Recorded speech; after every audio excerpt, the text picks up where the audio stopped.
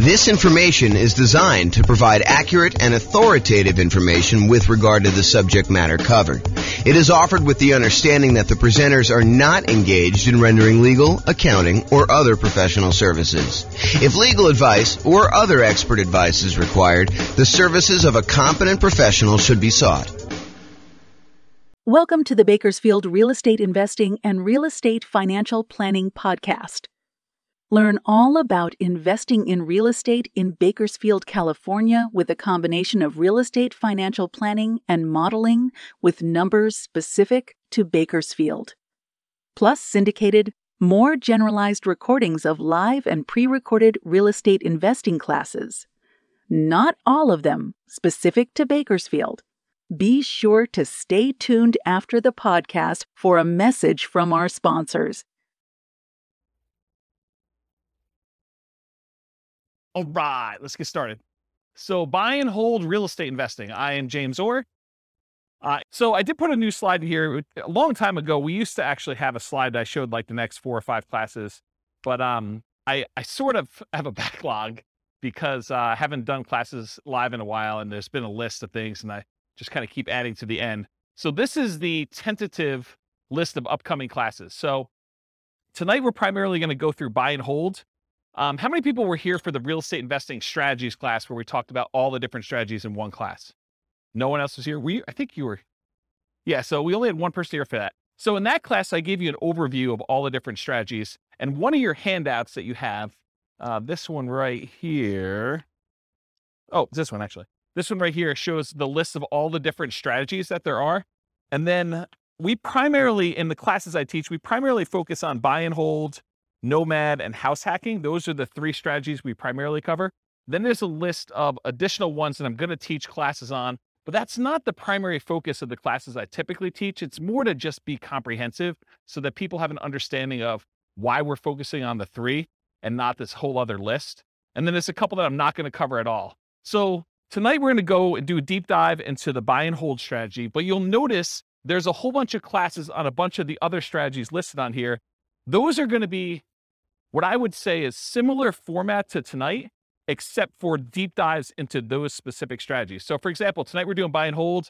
Next week, we're doing the nomad strategy, which if you guys have never heard of the nomad strategy, because I know we have a couple of new people, the nomad strategy is to buy a house as an owner occupant. You move into the property. It's a requirement of the lender. And one of the reasons why you do that is it's a lower down payment and the interest rates are better. So you move into the house, you are required to live there for a year. During that year, you can just live there by yourself, or if you choose to, you can add on house hacking and have tenants living there with you or rent out a room or whatever you want to do. And then after a year, when your obligation to the lender is up, you can then convert that to a rental and you can acquire properties every year doing that. But you only had to put 5% down instead of putting 20 or 25% down. So you can acquire properties with one chunk of down payment, and since the loans are actually better for owner occupant, it's less bad than you would think to go ahead and put 5% down instead of 20% or 25% down. So the nomad strategy, we're going to cover that and all the different variations. I listed some variations on your investing strategies list there. Then on June 1st, we're going to do house hacking. And then after that, June 8th, we're going to do the BRRRR strategy, which is buy, rehab, rent, refinance. And there's an optional 4th R, which is to repeat the process. So you can use this to kind of continue to acquire properties. So we'll talk about the BRRRR strategy. Then we'll talk about quick turn and flipping properties if you're interested in doing that as a business model. Then we'll talk about wholesaling real estate on June 22nd. And then on June 29th, we'll talk about real estate options. You guys may have heard of real estate lease options, where you lease a property and you have an option to buy. This is the strategy where you just have the option. You do not have a lease on the property at all. You're getting the rights, but not the obligation to buy a property for a fixed price. And you're basically holding on to that option. And then there's a very active option auction strategy where you get an option on a property and then you immediately market that property in order to sell it to somebody. And it's usually done through some type of bid sale or auction process on like one evening, like a Sunday evening, in order to get the highest bidder and have the property sold that way. This is really like a variation, if you want to think of it this way. It's like a variation on real estate brokerage in some ways, because a real estate brokerage, a listing contract, if you squint really hard and step very far back, a real estate contract is sort of like an option agreement in some ways, right? You have the right to then market the property and get paid a fee in order to sell it. Well, this is sort of like option auction strategy is a way to do it as a principal. So it's a variation on that theme. So that's going to be on June 29th. July 6th, tax liens and tax deed sales. That's when you buy people's tax liens or tax deeds. Like, for example, if someone doesn't pay their property taxes, you can come in and pay their property taxes, and you usually get a return on the money that you put up. And then there's a really, really small chance that if they don't do it and you wait a long enough period of time, you can actually foreclose on the property for them not having paid their back taxes. We'll talk a little bit about this tonight. We talk about stability in real estate. It's one of the kind of options on there. So that's what we've got there. So tax lien, tax deed, real estate is going to be on July 6th. July 13th, I guess it's July 6th. July 13th, creative financing, real estate entrepreneurship. That's all the creative stuff. Subject to lease option, lease purchase, wrap financing, agreement for deed, contract for deed. That whole list on there is like that big graphic in the middle. That's that whole thing. July 13th, we're going to cover all those in one night. 'Cause a lot of them are really similar in the mechanics. There's a little bit of difference, but they're very, very similar in how they're structured. So we'll cover all those that night. Then July 20th, I'll try to do real estate partnerships using this format.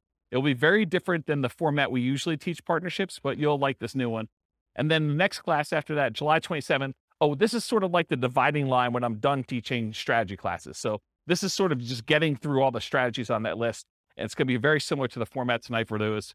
And then next one is marketing to find off-market deals. This sort of supplements all these other strategies. If you're planning on doing deals where you're not going to buy them in the MLS, certain strategies are found in the MLS. Certain strategies are found usually through for sale by owners, and you have to market in order to find those. So we'll cover a lot of marketing to find off-market deals. I'll do a 2-hour class on that. And then this is a new class I've never taught before. On August 3rd, so I've got a client right now who went under contract on a new construction property back when interest rates were really, really reasonable. Interest rates are no longer as low as they were. And so they've kind of risen quite a bit. And so he's shocked by how much the monthly payment went up because he was counting on a certain number. And now that the interest rates have almost doubled, it's a much, much higher number. And so it made me think of, this is not the only case where we can have shocks when we're a real estate investor and we're considering buying properties. So I've got a list working through that is like all the different shocks you can experience when you're buying rental properties and then what to do about them. So number one is just being aware in advance that this could happen and what you can do to prevent them up front. But then there's some other things you may be able to do while the shock is happening. So that class is all about real estate investing shocks, things that can come up while you're acquiring properties that you may not have thought of. And then August 10th is 2 new concepts that you may not have heard before, but there have been ones I've been including in the Real Estate Financial Planner software for a while, and ones that someone mentioned a couple weeks ago. Was that you, Steve, that was mentioning those? Yeah. So there's these 2 concepts. One is cash flow resiliency, and the other one is equity resiliency. So cash flow resiliency, the basic idea is how much can your rent on a property drop before you have negative cash flow? So how resilient is the cash flow you have on your rental properties, on your whole portfolio? You can do it on a single property, but it's much more meaningful on the whole portfolio. And then equity resiliency is how resilient are you in your portfolio with equity when you have prices drop? And so there's different ways you can kind of like finance your portfolio or structure your portfolio where your whole portfolio is more resilient, and there's ways you can structure it where it's less resilient. So we'll go over a lot of different examples and talk about that on August 10th. And then on August 17th, overcoming hurdles for real estate investors. So there are several things that will limit your ability to acquire properties. You know, the most common ones I think a lot of people think of is down payments. I don't have enough down payment in order to acquire properties, or I can't qualify for loans for some reason. So I'm going to go over all the different hurdles that real estate investors have. We'll cover all those in that particular class. And then on August 24th, real estate investing Rubicons. So if you're familiar with history, I think it was Julius Caesar who was crossing the Rubicon, a river somewhere in, I don't know, another country. And so the idea, though, is it's sort of like a marker where you've made progress and you, in theory at least, don't ever go back on that. And so there are a couple different things when you think about real estate investing that you need to get to a point where you've grown to a certain situation. So I've called them sort of like Rubicons, where you've gotten to the point where you now have good enough credit so you can qualify for loans. You've gotten to the point where you have enough down payments, or you've gotten to the point where you're good at property management. So I'm going to give you a list of the different Rubicons that there are. I'm trying to hire a graphic artist to do like a a big 11 by 17 sort of treasure chest looking map that has all the different Rubicons that you would list out. And then you can go ahead and mark off when you've crossed those to kind of visualize where you are in the process of achieving your goal for real estate investing. So that is the list of upcoming classes. Is that interesting to anybody? Okay, those look good. All right, good. Is there anything I'm missing on there that you guys are like, hey, how come you're not teaching a class on blank?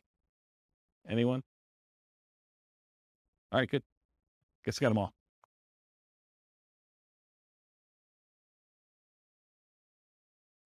Oh yeah, I've been teaching classes for like 18, 19 years.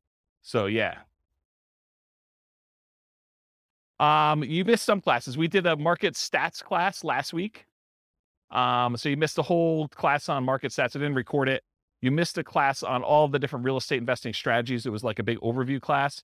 Then before that, I did a class on, I think I did the deal analysis spreadsheet class where I walked you through what all the fields were and how those fields worked out. Did I do any other live ones? That was it, right?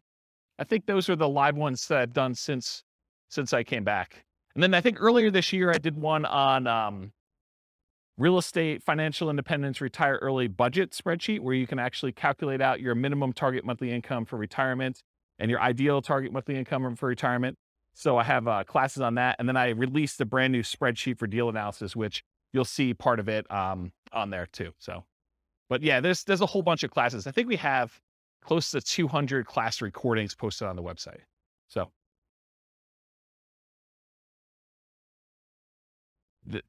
there you go. See, Steve's going to check me. I knew enough to know that it was like in another country and that it was a river, right? Was it Julius Caesar? There you go. See, I know just a little tiny bit about history to keep you dangerous. All right. All right, so buy and hold real estate investing. As I said, I'm James Orr.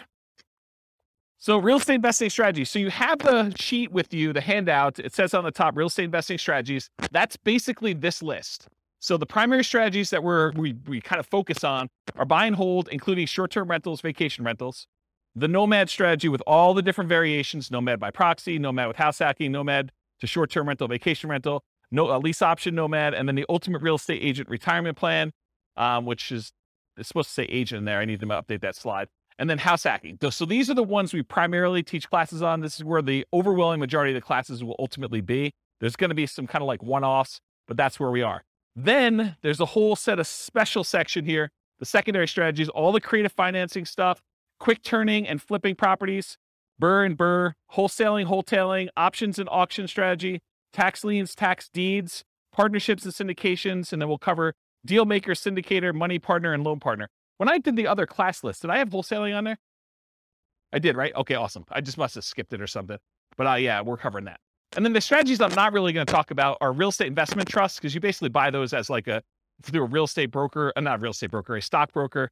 And it's more of a security than it is really a real estate investing strategy. I sort of put it on there to be a completionist and kind of be all inclusive, but really, that's not something I'm going to cover. And then I'm not going to go into separate detail about probate, short sales, foreclosures, and pre-foreclosures, because you'll get those when we cover the other strategies, and they're not really their own strategy per se.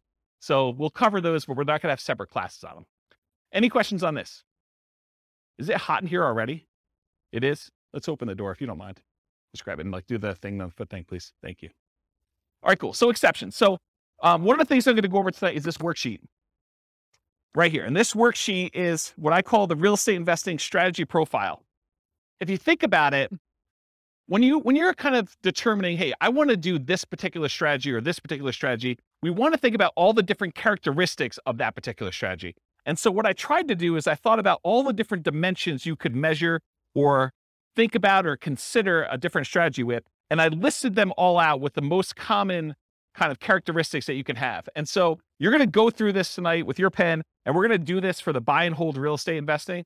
And then you're going to be able to do that. Now, when we go through this, I'm going to tell you how I think about buy and hold real estate investing, but you're going to say to me, James, what about this?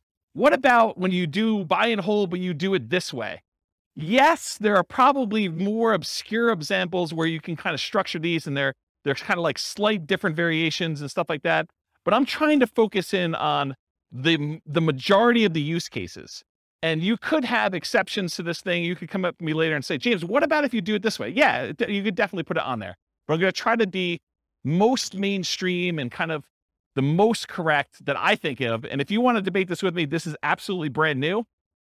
I'm creating a database of all the different strategies with all these different characteristics, so that if you want to go search for, show me the ones you could do with no down payment, or show me the ones you could do with no money, or show me the ones you could do that have the lowest risk or the lowest activity, they're the most passive or they're the most scalable.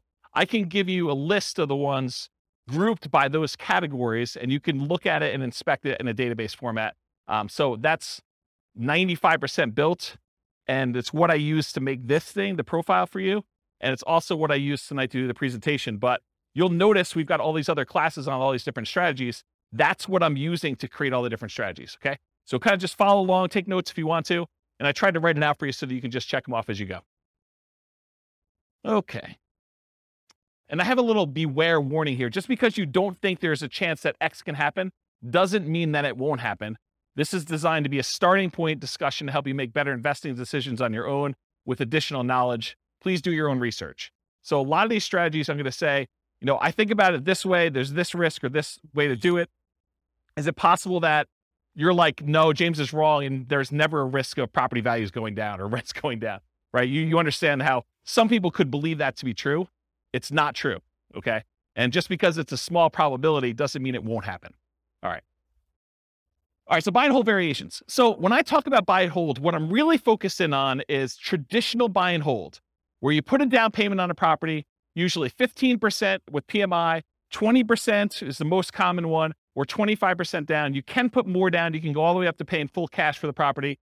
I'm usually focusing on single family homes, duplexes, triplexes, fourplexes, and then it also includes all the apartment stuff, all the commercial buildings, 5 units and up.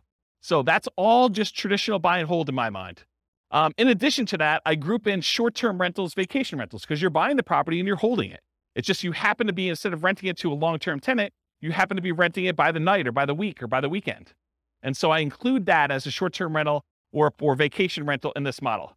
Now, is it a stretch to think about buy and hold as, I'm going to buy a building and I'm going to do assisted living, or I'm going to buy a building and I'm going to offer a specific service? It sort of gets on the edge of, okay, you're doing a business, you're doing an assisted living business, but you also just happen to be buying real estate. So you could say, okay, I'm doing, storage units. Storage units, I guess, is buy and hold, but it's not really what I traditionally think of. So could you kind of classify it as buy and hold? Yes. Is it really a separate business of like having storage units and running a storage unit business, or having assisted living and doing that, or buying an office building for your practice, or land in order to run your business off of? Yeah, you could do all those too, but I'm really thinking of it more in the traditional sense of single family homes through fourplex, and then multifamily properties, apartments, and greater. Does that make sense, everybody? Okay, cool. And this is intended to be, interactive. So feel free to interrupt. Please do use the microphone so your question gets on the mic, though. Just raise your hand. I'll bring you the mic, or someone else will bring you the mic. Any questions on this one? Cool. All right. So one of the ways I kind of classify different strategies is this a real estate investing strategy, or is this a real estate entrepreneurship strategy? And the way I kind of classify those is, with a real estate investing strategy, you're primarily taking money, deploying it, putting it into an investment, investing in something with the expectation of getting a return on your money. That's real estate investing to me. There's another way to look at this where you're out there doing work, you're doing labor. Maybe you have some money in the deal, but you're primarily working a job in order to create money, to create value in some way. That's more like house flipping, where, yeah, you have a little bit of money invested in the deal, but you're really not looking to get a return on that money. You're really looking, I'm going to go put labor in and do that. So is buy and hold real estate investing more real estate investing, where you're putting in money and you're expecting to get a return? Or is it more like entrepreneurship, where you're actually going out there and doing work and trying to make money from the work? What do you think? The first option, real estate investing, right? So with real estate entrepreneurship, real estate investing, are you primarily investing money with the hope of getting a return on that money, or time, in many cases some money, to get a return on your time? For buy and hold, most folks are typically investing money with the hope of getting a return on that money. Short-term rentals sort of takes one step more toward entrepreneurship, because in most cases with short-term rentals, you're doing more labor than you are with putting a tenant in a property and leaving them for a year or more. Does that make sense, everybody? But it's still primarily real estate investing. You're deploying money and you're expecting to get a return on that money. Okay. So that's on your list. So you can start on your list. Just kind of check it off. All right, so money required. So typically when we do buy and hold real estate investing, we're going to go in and we're going to get traditional financing from a bank. You're going to go select a property. You're going to want to acquire that property. And so you're going to go to a lender and you're going to get, in most cases, traditional financing, conventional financing. There are 15% down, 20% down, 25% down, and more type loans for these properties. You can buy them with cash, or you can put a down payment and actually get financing on them. So on this other sheet here, where we do loan type mortgage insurance comparisons, there's a whole bunch of different loans. And I tried to highlight the ones we were primarily talking about today, where the interest rates are. So you can see a little grayed out area on there. And that basically shows you the different financing options and what the rates were as of yesterday. Now, this is not like a rate quote for you. So please don't tell me you're going to go to your lender and say, James told me I could get 6.5% on this loan, so I want 6.5%. It is not a guaranteed rate. I'm not offering you financing. This is sort of like a snapshot in time. I called up the lender that I like to personally use, and I asked him what the rates were yesterday, and we walked through this worksheet. Just out of curiosity too, would you guys prefer that I make this a editable Excel worksheet version for you so that you could actually use it to kind of do your own comparisons? Would that be helpful to anybody? Or do you just like it when I give it to you in class? Anyone want me to create one that you could fill in? No one. Well, glad I didn't do that work then. That's awesome. Okay. So on that worksheet though, it shows you the different types of down payments you need and what the interest rates were on those particular loans, and in some cases what the points were in order to get those particular rates. So typically when we're doing buy and hold, 15 to 25% down, you also need reserves. It would, and I know I'm sensitive every time I do this, but you would be stupid to invest in real estate without reserves. Okay? And I know that sounds harsh, but it's supposed to be harsh because you would be stupid in order to invest in real estate without reserves. You need to have reserves in order to invest in real estate. Things happen that you're not going to expect. You need to have reserves. Okay? So even if you find a no down payment deal, is that nothing, no money required deal? No. In the overwhelming majority of cases, it's not. There are very few strategies that are no down payment and no other money required. Even if you find a nothing down deal, even if you got a VA loan or USDA loan, or you manage to find a property that you could buy subject to where the seller's like, hey, just take over the debt of my property. That is still not a strategy that you can do with $0. Does everyone understand that, right? You need to have reserves in all those cases. It's a really good question. I need to do a 2-hour class. Question was, how much in reserves? The really, really short answer is probably 6 months in something like a savings account. Okay. All right. So typically you need 15 to 25% down and reserves. You might also see, although much less frequently, in my opinion, bringing in a money partner where maybe your dad says to you, hey, I will make you a loan for the 20% down and you can go ahead and buy this property. So bring in a money partner, or the other extreme is just buy it all cash.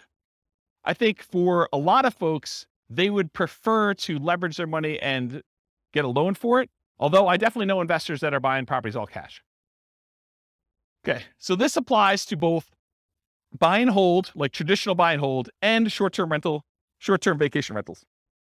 In addition, there is a kind of subset to this that when you're doing a vacation home short-term rental, there is an owner-occupant second home or vacation home loan that you can get with 10% down.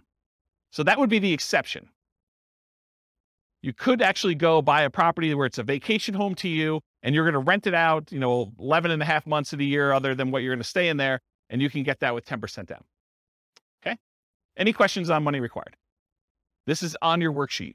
Feel free to take notes. I see you that are not taking notes. What are you thinking? Do you have perfect memories? You can remember all this stuff?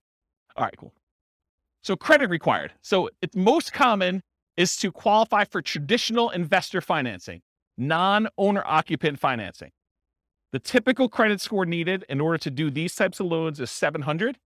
There are some exceptions if you have very low debt to income. So there's a possibility that you may be able to do a little bit better than 700, but most of the time it's going to be 700. A less common situation, if you're buying a property without a loan at all cash, doesn't matter what your credit score is. You can buy the property all cash.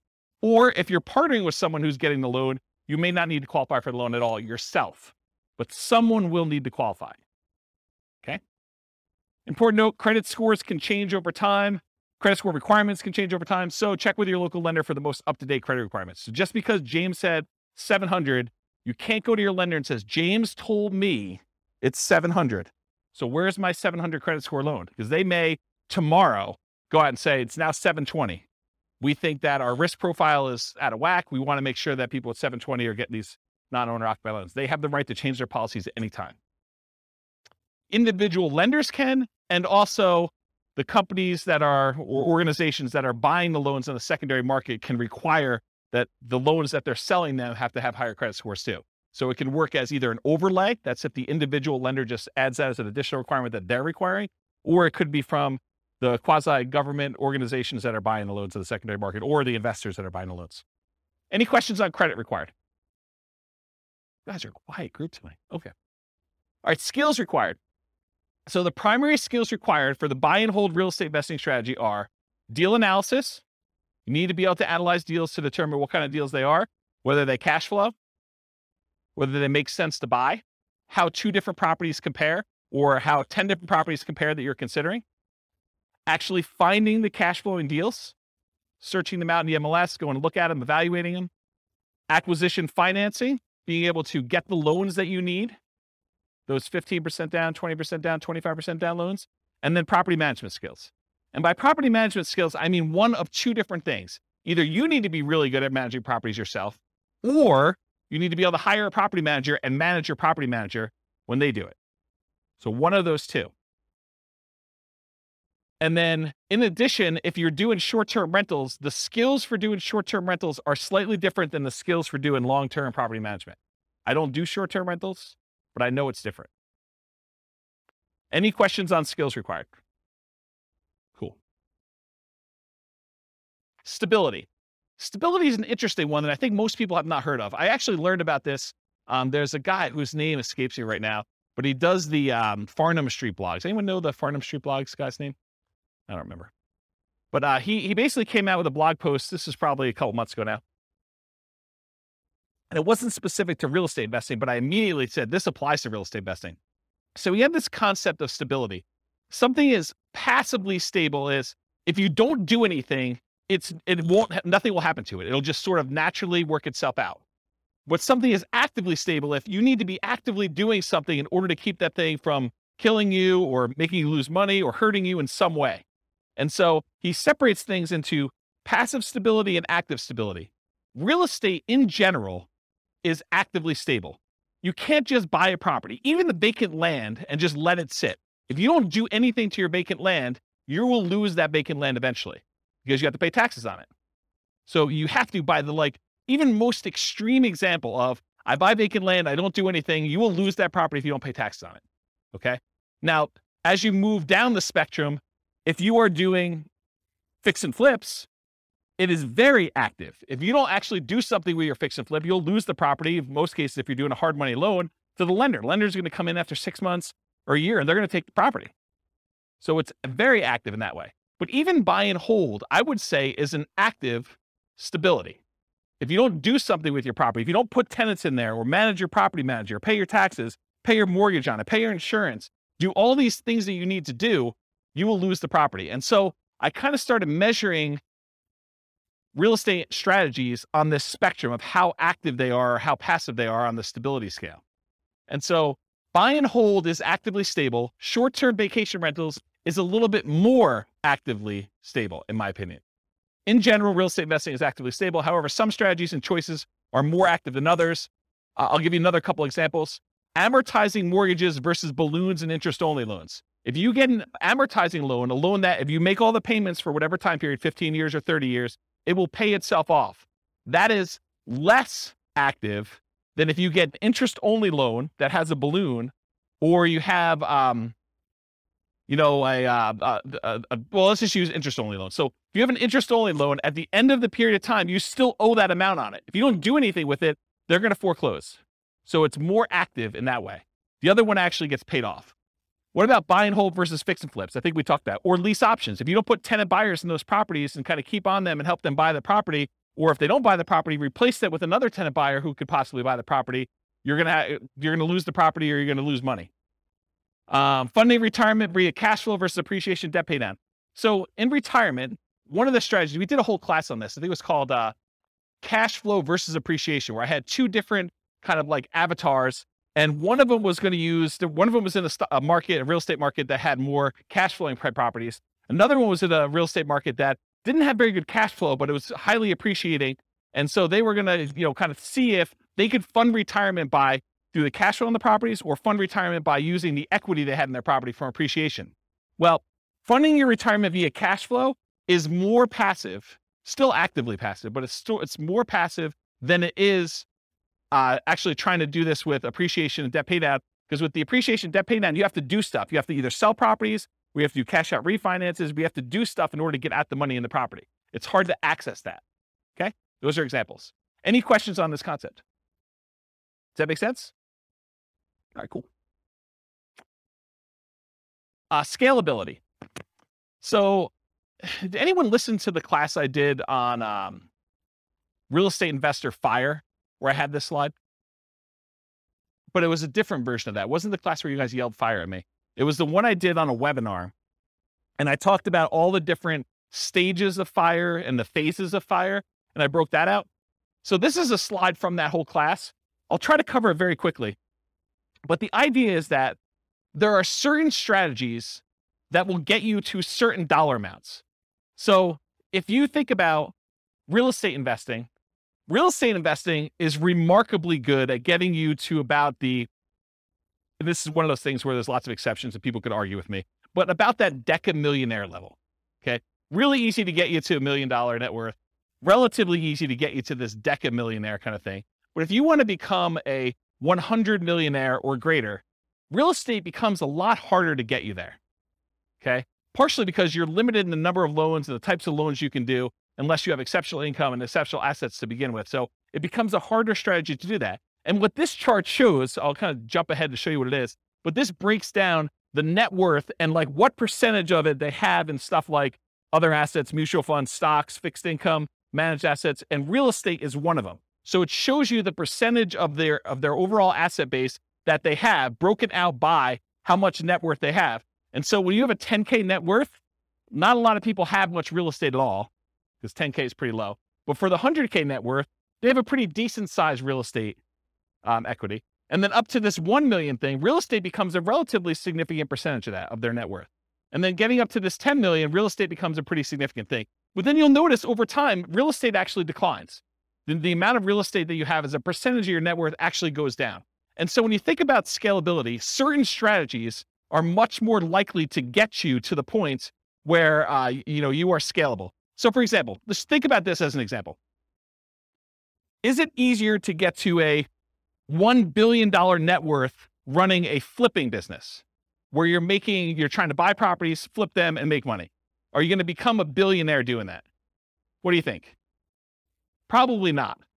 Do you think let's even use 10 million. Are you going to get to a $10 million net worth flipping properties and making $25,000, $30,000 a flip?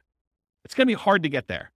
Would it be easier to get there if you were buying rental properties, buying $400,000, $500,000 rental properties and acquiring a bunch of those and letting them pay off over time, letting the whole asset base appreciate, letting your loans get paid down if you have loans, getting cash flow on those properties and reinvesting it and acquiring more rentals? Are you more likely to get to a $1 million or $10 million net worth doing that than just doing jobs where you're flipping properties and making $25,000 or $30,000 a pop? Can you see how certain strategies are more scalable than others to get to certain levels?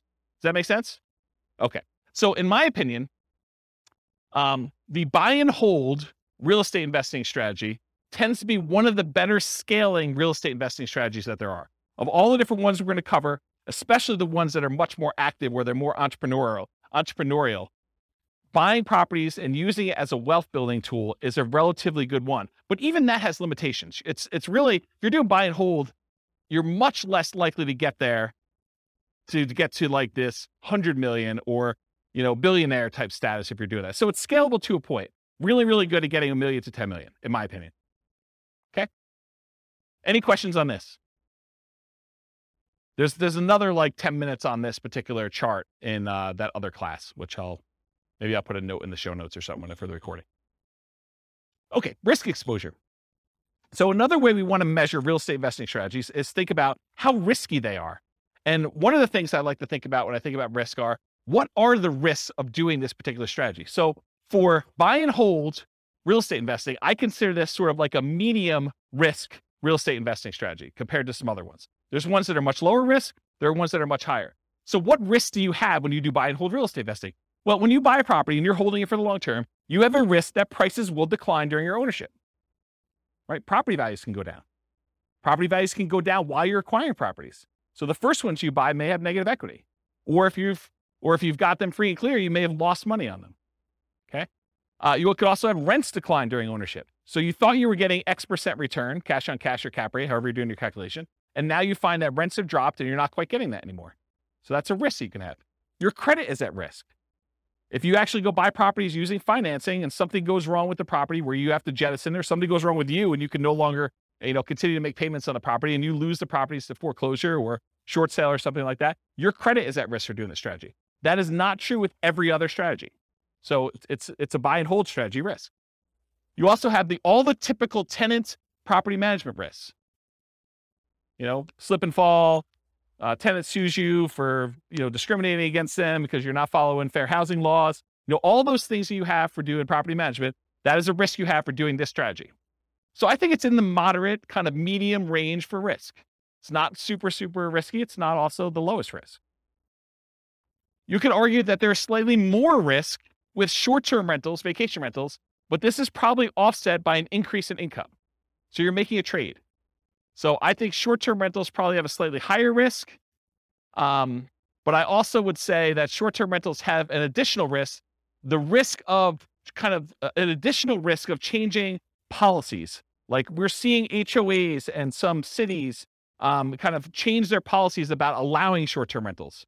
So you don't have that risk as much with long-term, year-long lease type tenants. Any questions on risk?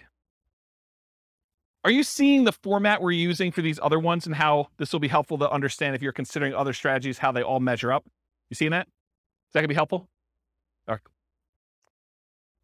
Okay, profit speed. So how quickly do you make money and what size of money do you make at what interval? So you can make $1, but is that like a decent amount chunk? So we want to think about also how quickly it happens and then the magnitude or the size of your profit. So I'm calling this profit speed.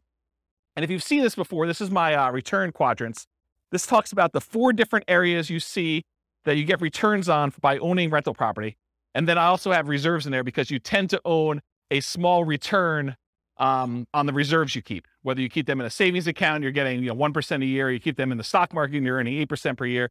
So you do get a return on the reserves you have, but it also drags down the overall return on investment when you kind of like say, I have to have 6 months or 12 months of reserves for my property. You realize that, well, my appreciation needs to take into account the amount I set aside in reserves. I can't not do that calculation, in my opinion, correctly, unless you take into account reserves. So we're thinking about just the return you're getting.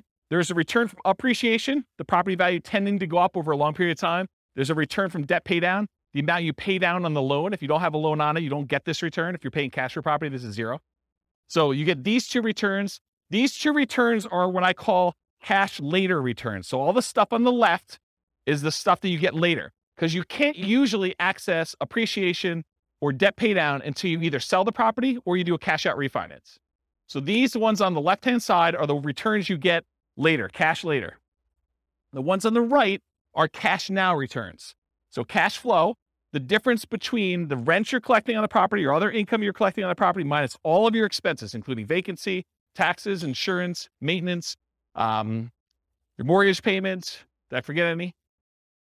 Basically, it's all those, okay? So cash flow is the net difference between what you're bringing in and all of the expenses you have in your property. That's cash flow. And then by owning a rental property, you also get tax benefits, which it's depreciation. I call it cash flow from depreciation, though, when we take the gross amount of depreciation you have and you multiply it by your effective tax rate to give you an estimate of how much actual cash you will receive back on your taxes, either in your monthly paycheck or your weekly paycheck from your job, if you decide to change your exemptions, or at the end of the year when you file your taxes where you get a big lump sum, you'll get some money back. I call that cash flow from depreciation. The ones on the right are cash now. You get the cash flow at whatever interval you're collecting rents minus your expenses. So usually monthly, unless you're doing some type of short-term rental, then it's weekly, wherever they do the payouts for your kind of platform that you're using for that. And then the tax benefits, you can collect those with your paychecks every week, every 2 weeks, every month, or at the end of the year when you do your tax return. But it's not like you have to wait a long time like appreciation debt pay down. So these are more cash now. These are cash later. When you have regular buy and hold rental properties, you tend not to get these short term, but these tend to be the bigger numbers. Your appreciation on a property tends to be larger than your cash flow, just in general. It's not always that way. And then your debt pay down tends to increase over time. As you pay down a 30-year mortgage, it just gets larger over time, but it tends to be a bigger number too. Then your cash flow, although as interest rates rise, this gets smaller. I want to point that out. So cash flow and tax benefits, these tend to be relatively smaller numbers, unless you're doing a free and clear, and then your cash flow number should be much larger. But you're doing these tend to be smaller numbers, but they tend to be more quicker. So as far as like profit speed, with buy and hold real estate investing, you typically can start seeing cash flow within 30 days. You buy the property, you acquire it, you put the tenant in there. It's relatively quick. Rents and security deposits are typically paid in advance. So a lot of times someone pays rents at the first of the month for the month that's coming up. They're not paying it in arrears. They're paying it in advance. So you're going to get that up front. And usually you require a security deposit before they move in. So you'll see some money up front. Short-term rentals and using property manager can slightly delay the time to producing cash flow.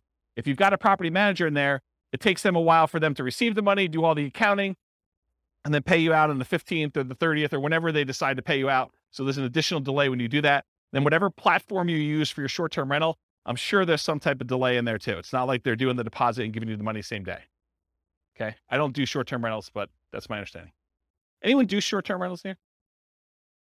Okay. Usually a percentage return of amount invested, cash on cash, return on investment, or cap rate. So when you're thinking about like the order of magnitude, a lot of people throw around numbers like, I'm getting a 5% cash on cash or 10% cash on cash, or in some extreme cases, maybe they're doing a 100% cash on cash return on investment. That's the number that you are getting on the investment size, the amount of cash you put in the deal. Or cap rate is the return you're getting if you did not have a mortgage on the property, but after all of your other expenses. That's what cap rate is. Okay. I talked about cash flow from depreciation.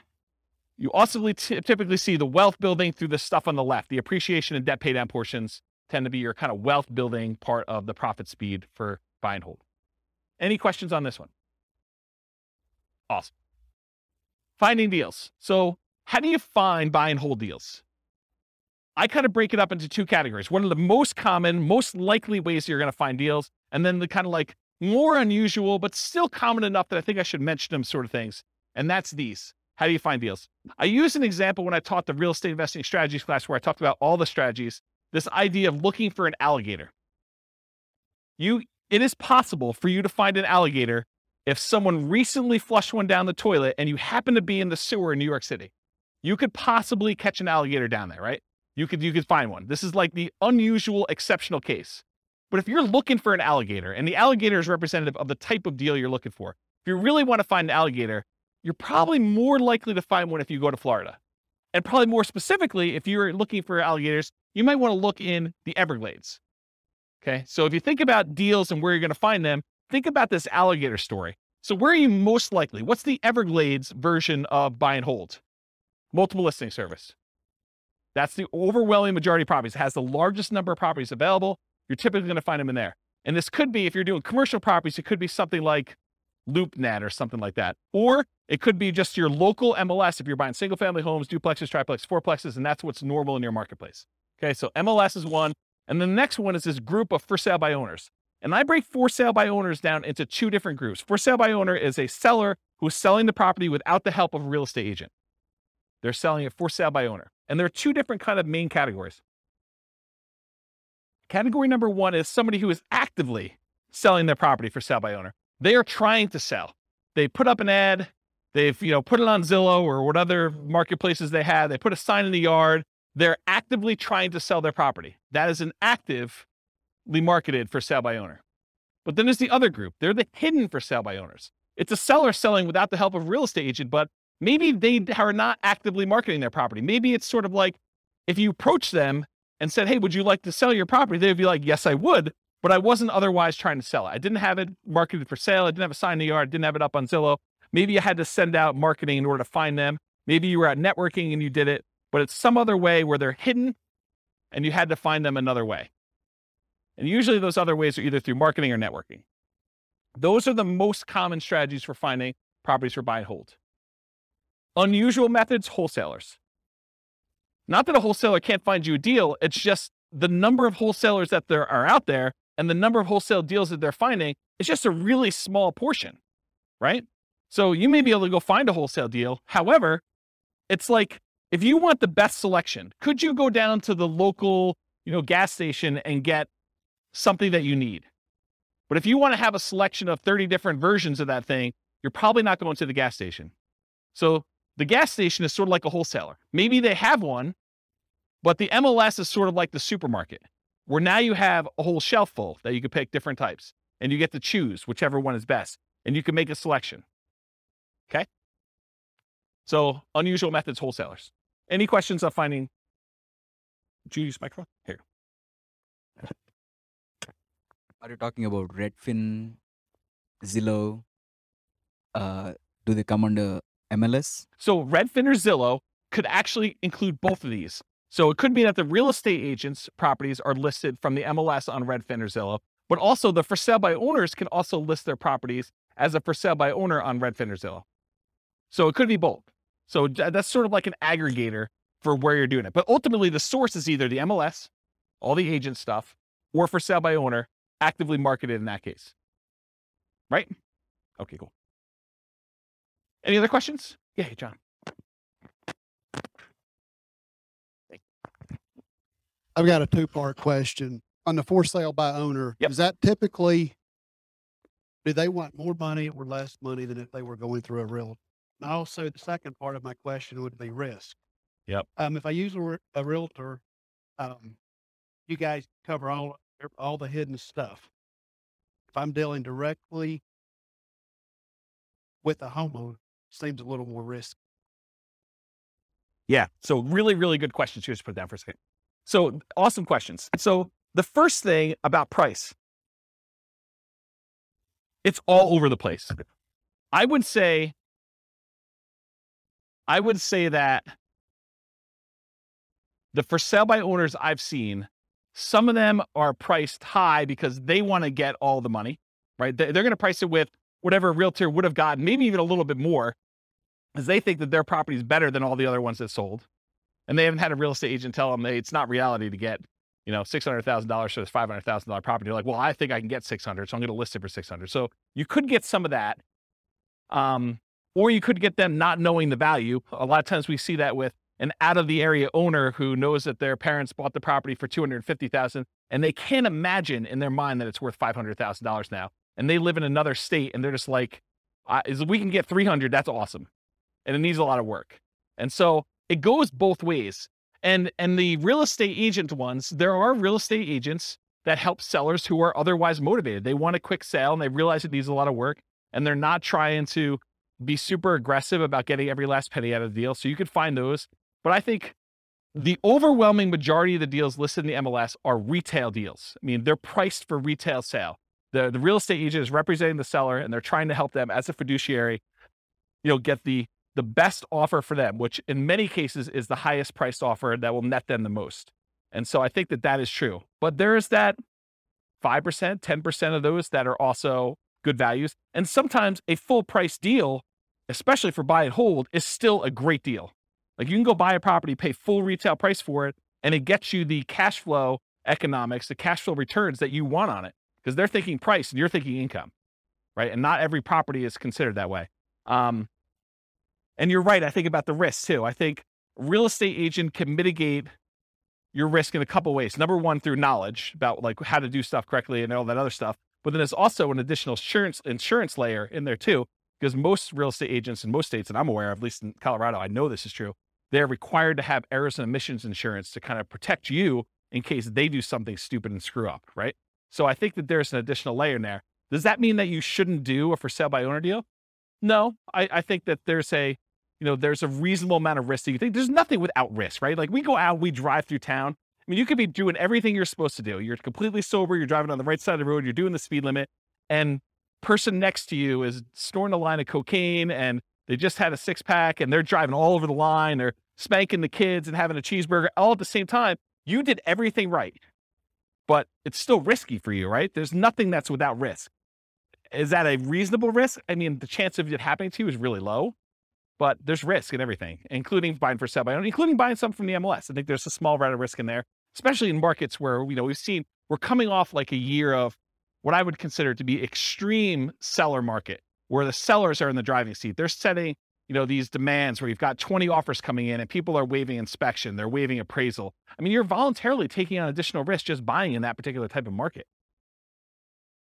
So I don't know. I don't think it's universally that if I had to like handicap it, I would say there's probably a little bit more risk with for sale by owner, but it's not like a ridiculously large amount, in my opinion. And as far as finding deals, I think you can find them in both spots. And I think you can find overpriced properties in both spots. I think you have sellers who are, they're in the driver's seat and they're demanding that their real estate agent list it for way above what it's even worth and what the real estate agent is recommending. You see that on the inside the MLS with properties that are just languishing and sitting there, right? And then you also see stuff in the for sale by owner market where people are really, really high or really, really low.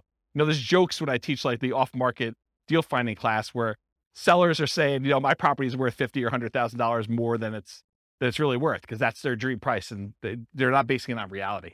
So I hope I answered your question, but yeah. I'm wondering if the one that I emailed you about the for sale by owner, Yeah. I think it's priced too high based on comps in the area. And I'm wondering if it's because they know that houses are going for more than asking price. Yeah. But if they had someone listing it for them, because agents don't generally increase it that much because they know they're going to get the higher price, right? Is there something to that? There's one strategy as a real estate agent when you're listing a property for sale. One of the ways to do this, and there's lots of different opinions on this, but one of the strategies a lot of real estate agents would recommend is, hey, listen, let's not list it for this much higher price. Let's list it based on what we think it would actually appraise for. Because if you go ahead and list it for $20,000 or $50,000 or whatever it is above what it would appraise for, and then they go and they try to buy it and they still have their appraisal contingency in there and it doesn't appraise, it's a renegotiation. So a lot of the buyers then are come back and say, look, you had it listed for $600, only appraised for $580. I think we need to negotiate this. What you're trying to get a buyer to do is you're trying to get enough buyers, at least this is one of the strategies, but as a real estate agent, you're trying to get enough of the buyers to come in at $580, which would be supported by the actual other comps for appraisals, get it to appraise for $580, but get enough buyers saying this is a deal. It's listed for like what it would appraise for, which might seem a little bit low in the crazy market. Get multiple people offering and maybe get them to say, listen, as long as it appraises for $580, I will then make up the difference to $600. And you want to get that offer because I think that's a stronger offer for the seller because they can get them to then make up that difference. So you're not renegotiating. So there's some strategy to that. Who knows where the market will be in 6 months and that may not come up again, but that's historically how we've looked at that. Does that help you? Okay. Where's my clicker? Anyone know where my clicker went? Oh, here it is. Yeah, I was getting some water when John was asking this question. All right, cool. No questions on finding deals. We're good? Cool. So how do you analyze a buy and hold deal? Well, it's this spreadsheet, the world's greatest real estate deal analysis spreadsheet. That is my modestly named spreadsheet that I made.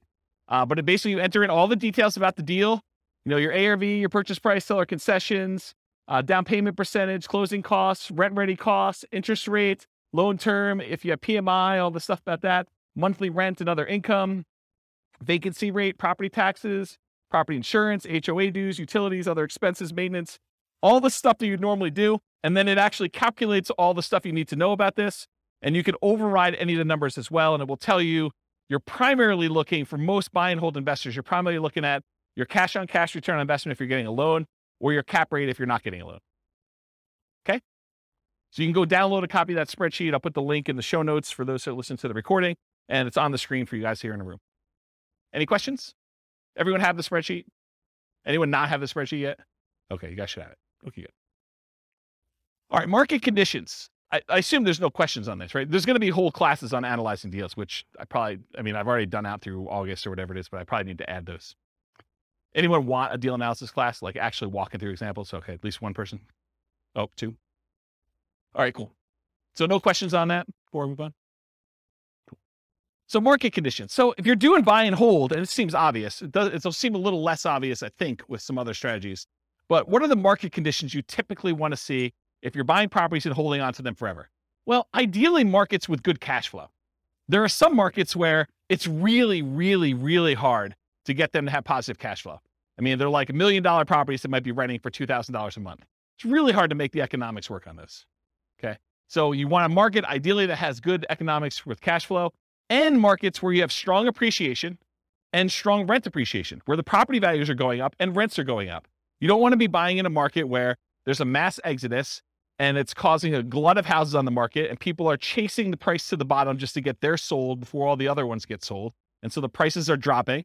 And maybe there's so many houses for rent that the rent prices are doing the similar thing where they're trying to get lower and lower rent just to get them occupied, because better to get $600 a month than zero. Okay. So ideally you want a market that has a lot of demand, where prices are going up and rents are going up, because that's really where you get your long-term wealth building from with buy and hold. But then you also want cash flow. Market challenges, markets with significant negative cash flow with reasonable down payments. In most cases, I can make almost any property cash flow if you buy it cash, right? If you don't have any financing on it, all you got to do is overcome taxes and insurance and maintenance on the property. And so that's a pretty low bar for most properties. However, then you start saying, okay, yeah, I could buy anything with cash, but really what I want to do is I want to look at the top 5% or 10% of the market, and I want to select quality where I get a good return on my money. And so then you start selecting based on the best cash flow you can get, not just will it cash flow. And that's one of the problems. We'll probably talk about it when we do, some of these other like creative financing or times when you buy from a wholesaler. The problem with buying from wholesalers and for buying creatively where you're doing marketing and you're getting sellers to contact you is selection. It may not be a property that you would otherwise want to select. Where if you go into the MLS, you get your choice of everything. You may decide, hey, everything is not what I want, and I want to hold off and wait till something else better comes along. But at least you get a wide range of things to analyze and select and decide if that's something I'm going to buy or not. There's a lot of times with like putting out marketing and getting sellers calling you or deals coming into you, it's like you don't control which sellers call you. You can control it by selecting where you advertise to a certain degree, but you may still get a property that you don't want. And so you still have to say no and select the ones that you do want. Okay. And then lastly, markets with no or negative appreciation. There are markets where, you'll go see a post on a very popular real estate investing forum or something. And you'll be like, hey, look, this deal is, this, you go look at a post from 10 years ago and they're talking about, $100,000 property in a certain city. And then you fast forward, you find another post from, 10 years later, and it's like the same $100,000 properties are selling in that same city. So you've had essentially zero appreciation over that decade. So you got to watch out for that. You want to be investing in markets that have appreciation for long-term wealth building. You can just cash flow them, but I think that you want the benefit. If you're going to go after a market, if you have any market to choose from, why not choose one that both has cash flow and you're going to get some wealth building through appreciation and debt pay down, and rent appreciation. Okay. So no questions on this? Everyone got it? Cool. Accessibility or availability. So in many markets, there are plentiful deals you could select from the MLS. So then it becomes a matter of saying, okay, there's 100 that would work. Now let me find the top 10 of those 100 or the top 5 of those 100 to really dig down and decide what I'm going to do. In other markets, it might be challenging to find any positive cash flowing properties except with significant down payments. I think we've been seeing in our local market here, we've been seeing a move toward this. There was a time in our marketplace where you could find a good quality product, good quality property that with 20% down would have positive cash flow. It's much, much harder to do that now because prices have gone up a lot in the last 5 years. Interest rates in the last 6 months have gone crazy, like doubled, 3% to 6%. Rents have gone up, but not quite as much as property prices and interest rates.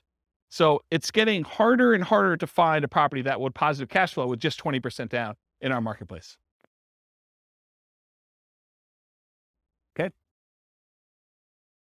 And I think you'll find that in other markets too, especially with the same characteristics. I mean, we see massive price appreciation, not just in Northern Colorado, but overall in the nation. And interest rates are up all over the place. Yeah, Dwayne. How far behind do taxes usually follow that when they do assessments? Is that something that... That's a great question, because you're right. I mean, if property values have gone up and they're doing the reassessment every 2 years, which I think is very, very common, at least around here, that's the norm, right? Every 2 years, we see a reassessment. So they're going to use the new property value, and they've got their kind of like tax, whatever they call it, mills, or how they calculate taxes. They're going to use those times whatever their new assessed value is, and your property taxes are going to go up. So it's just sort of like 2-year stair step going up with that. Yeah. So it's definitely going to impact that, which is another reason why you probably shouldn't use just the last year's property taxes as your estimate, unless you're prepared for that shock. That's another shock for that class, right?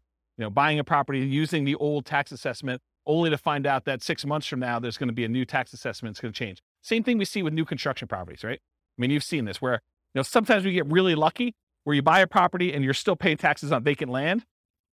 And it takes 3 months, 6 months, a year, whatever it takes for the county to come around and say, okay, now we're reassessing your property. It's no longer vacant land. It's got this $500,000 property on there.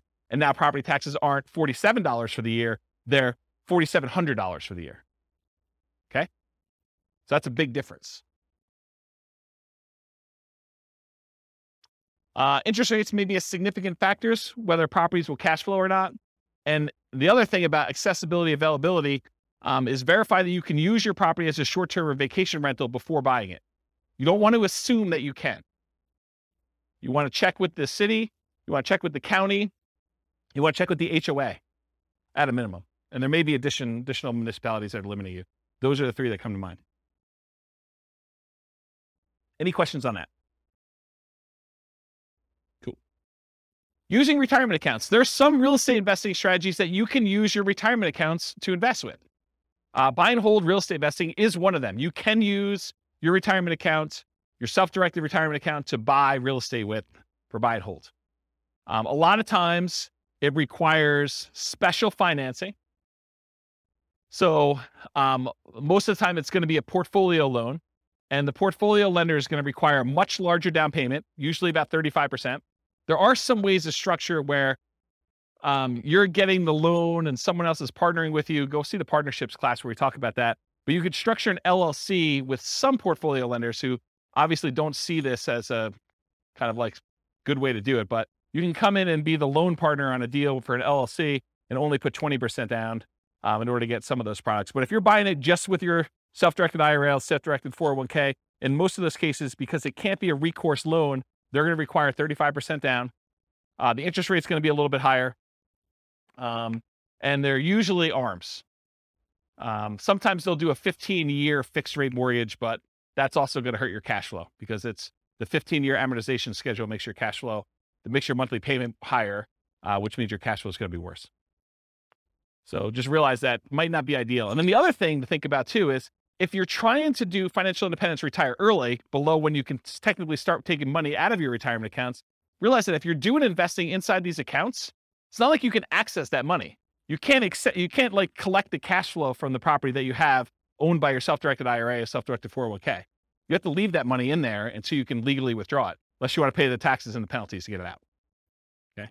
So realize that if you're looking to do this for retiring at 45 or whatever you're trying to do, that's potentially problematic. And you'll need to come up with a bridge solution of some sort to do that. And there is a class, I really need to add this to the schedule. I talked about this in that same Fire for Real Estate Investors class. I talked about this idea of, I used to call it coasting into retirement, but I don't want to confuse it with Coast Fire, which is something completely different. So I think I renamed it chillaxing into retirement. It's this concept of, you have enough money to bridge you technically qualifying as financially independent, and you're sort of living off of your savings, not at a safe withdrawal rate, kind of living off your savings, but like depleting your savings to get to the point where you then qualify for FIRE, where your financial independence number may take you a year or 2 or 3 for either a property to pay off or cash flow to increase or something else to happen. And you're sort of like rapidly depleting another resource that you have to sort of bridge you to that point. And there's probably a full day class I need to do on that. So I don't think I could do it justice in 2 hours. So is anyone interested in that class? Should I do that? Just one person? Two? Okay. Maybe I'll do something like that. Okay. So I talked about all those. Any other questions on can you use your retirement account? Is this helpful? Like the kind of format of going through it sort of like this? Yeah. Okay, good. I'm glad. All right, quantitative analysis. So when I originally did the real estate investing strategies class, I gave you like a warning up front that I could have easily decided, I did qualitative then. I kind of like looked at the characteristics and how they work and what their strategies were. But I could have just as easily done all math and showed you, okay, look, if you do buy and hold, this is what the numbers look like for you doing it. If you do creative financing, this is what the numbers look like for you doing that. And one of the reasons I wanted to do this series, I wanted to do a deep dive with all the different ways to measure and look at it, but I also wanted to do a quantitative analysis. And so what I'm going to do here for the series is I picked an avatar, a prototypical person, and I kind of have a story around them. And then I'm going to show you, okay, if this particular person, in this case, it's a group of people, a husband and wife, if this particular group of people, this kind of like partnership, this, what do you call it, couple, this couple decides to go ahead and utilize the buy and hold strategy, this is what the numbers look like for them. And I'm not going to go into crazy detail where I, drill into this is what cash flow looks like, this is what their net worth looks like.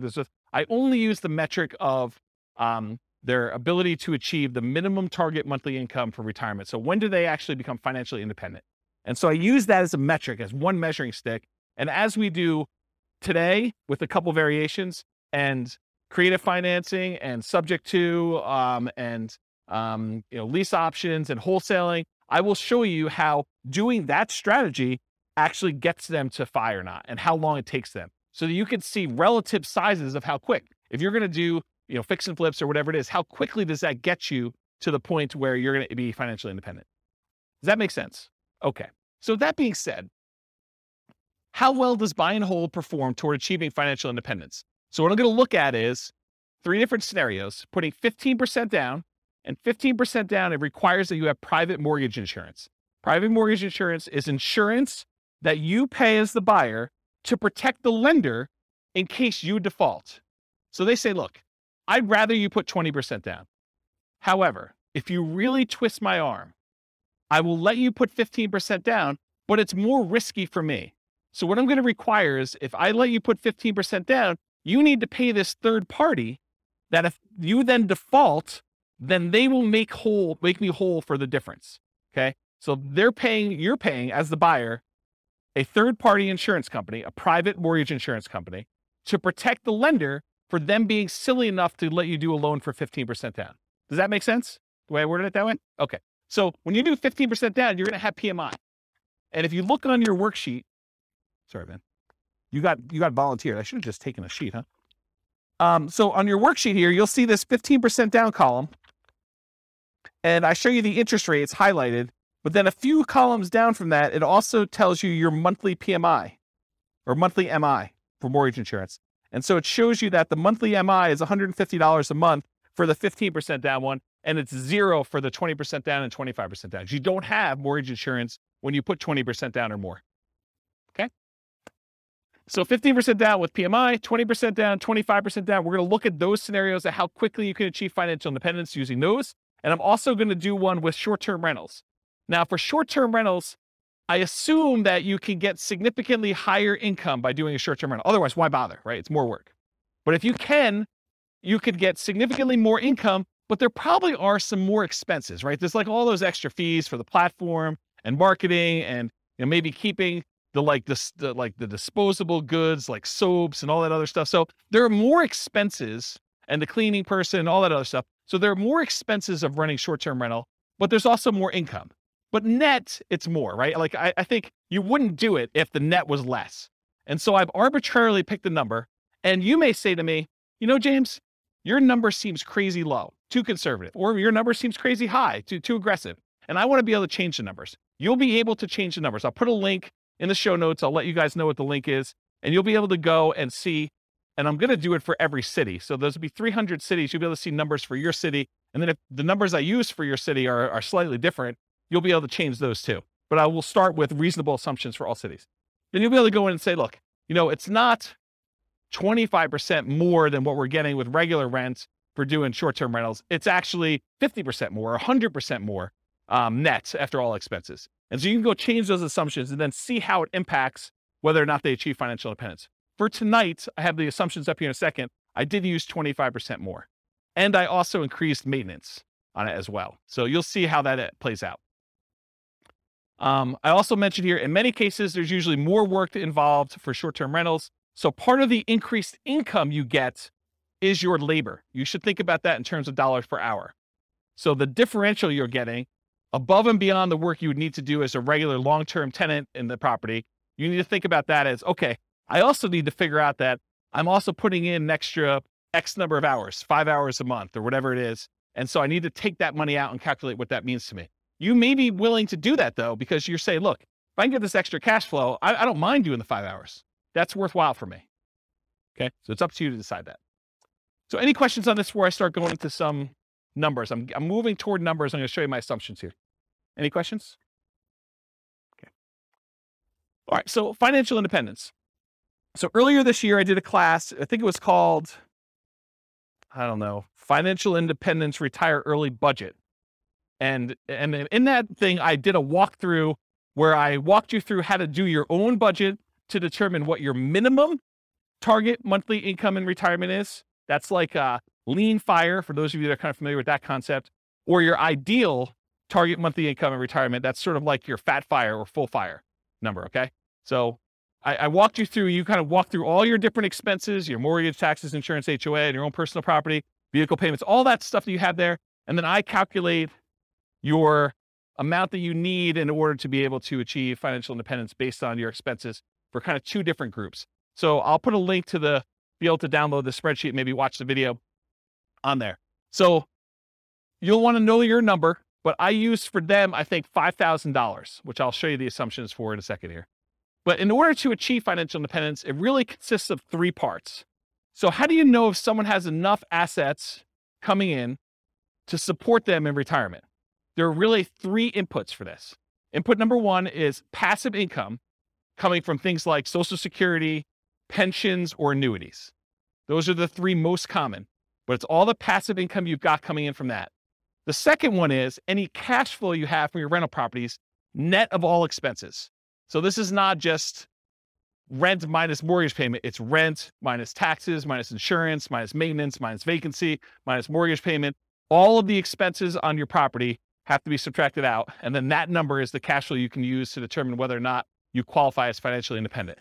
And then the third one is any money invested, not the equity in your property, that's already being included somewhere, but any money you have invested in stocks or bonds or mutual funds or things of that nature, times whatever you believe to be a safe withdrawal rate. Safe withdrawal rate is the amount of money, in theory, that you can safely remove from your investments each year and, in theory, not run out of money. Okay? Usually it's around 4%. Some people more conservatively will use something like 3% or 3.25. The guy who came up with the rule before we saw this massive uptick in inflation had came out publicly and said it's actually over 5% now, which I always scratch my head and say, that seems really aggressive. But I mean, what do I know?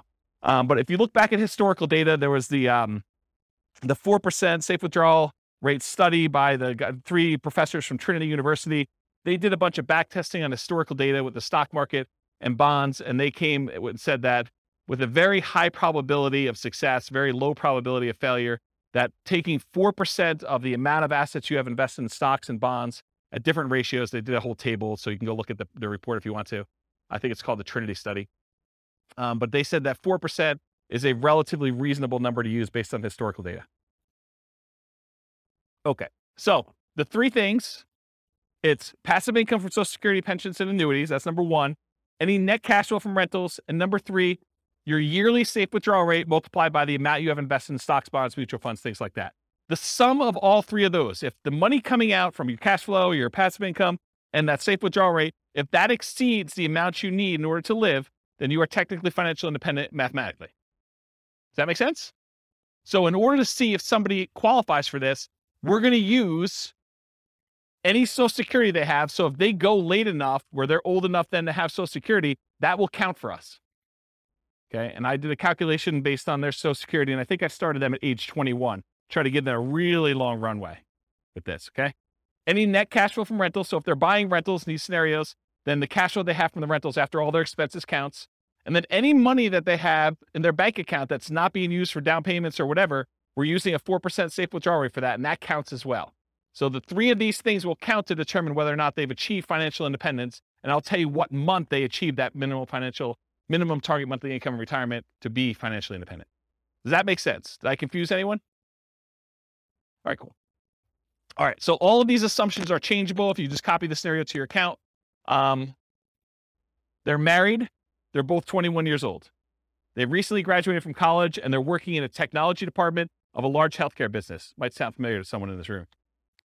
They have a total of $10,000 saved up. Okay, so they're not starting from zero. They've got 10K. They earn $72,000 a year combined. So $36,000 each. Does anyone have a problem with that number? Do they think it's too low? It's probably low. I'm looking at someone who works in that field. Yeah, it's very low. Okay.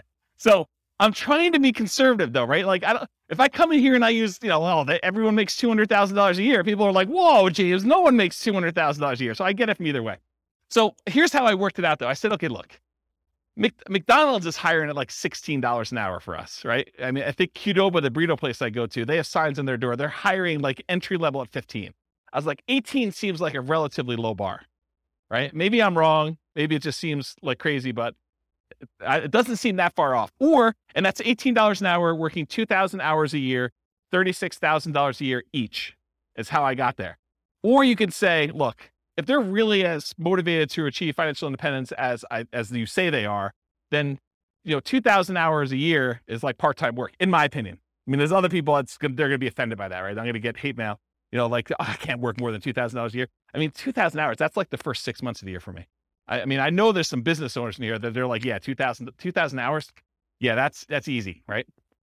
But I'm going to get hate mail, I'm sure.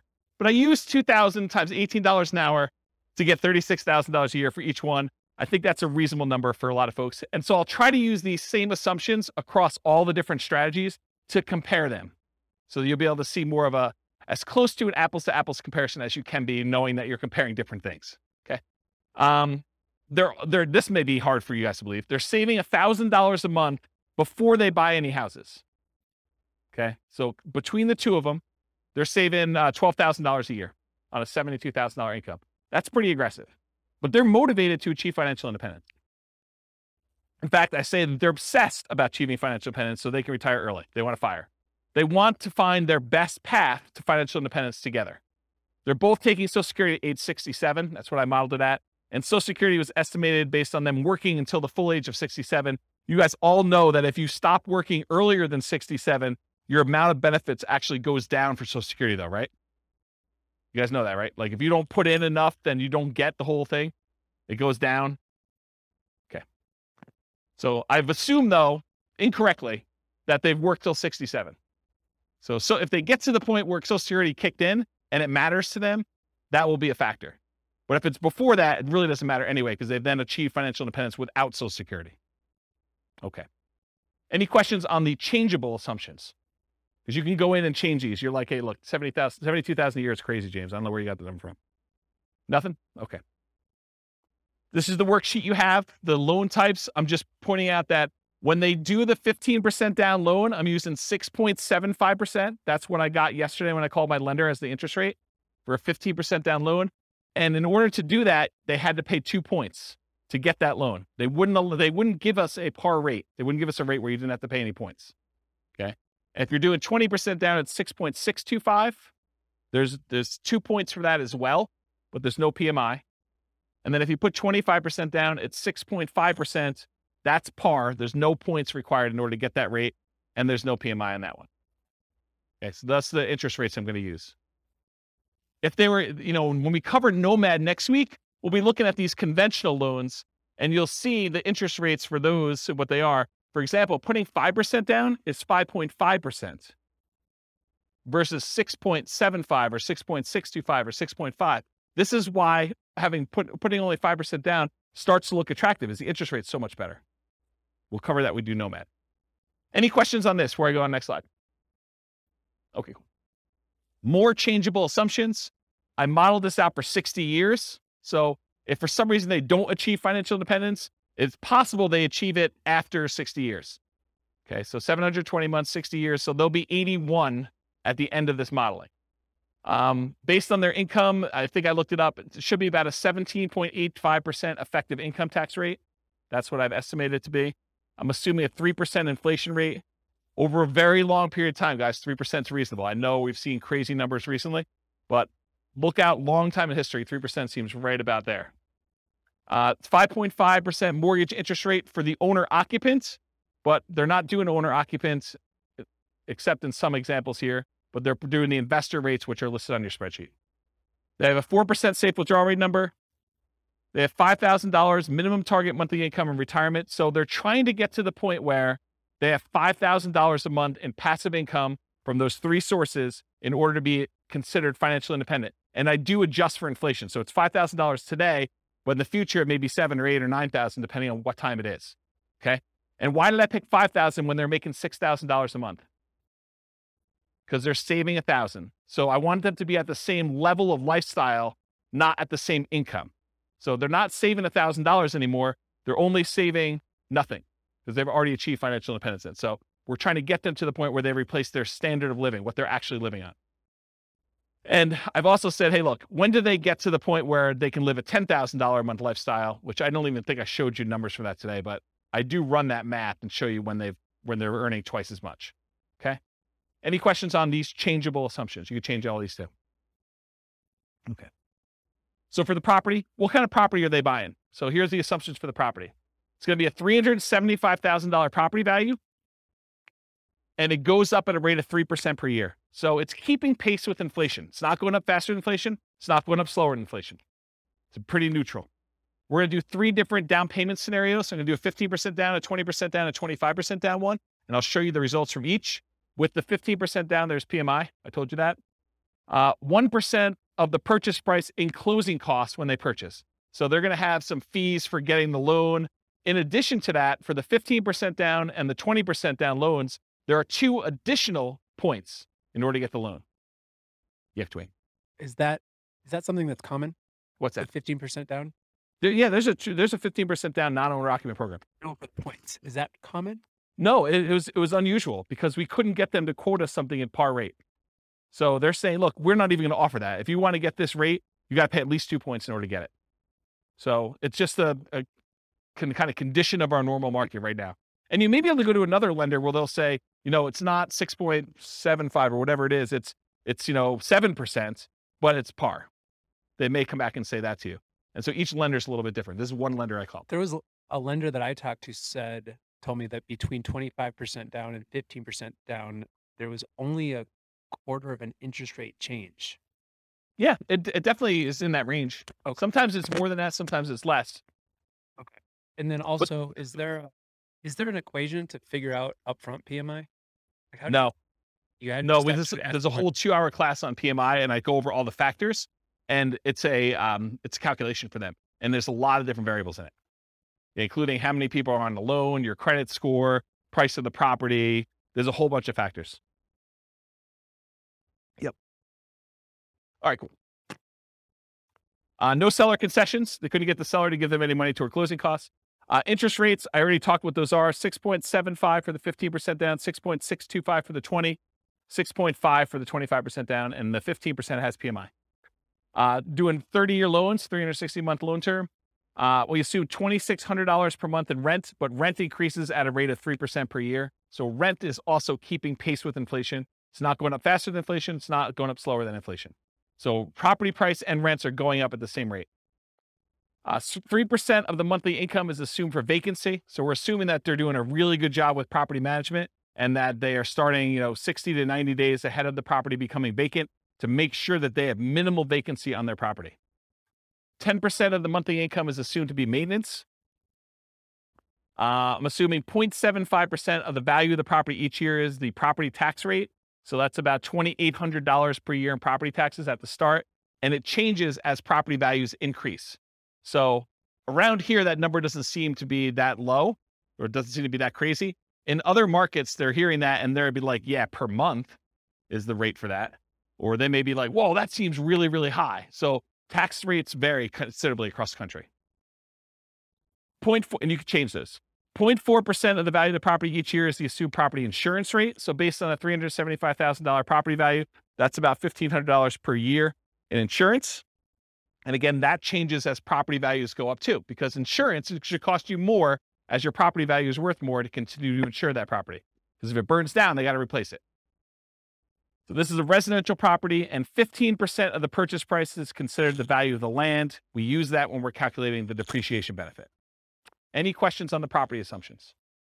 This is sort of I always feel like I'm like doing a magic trick and I'm showing you, look, there's nothing up my sleeve. Like I'm showing you all my assumptions so that you know exactly what is about to happen. Then when I show it to you, you can't be like, but what's the insurance rate for that? What's the taxes for that?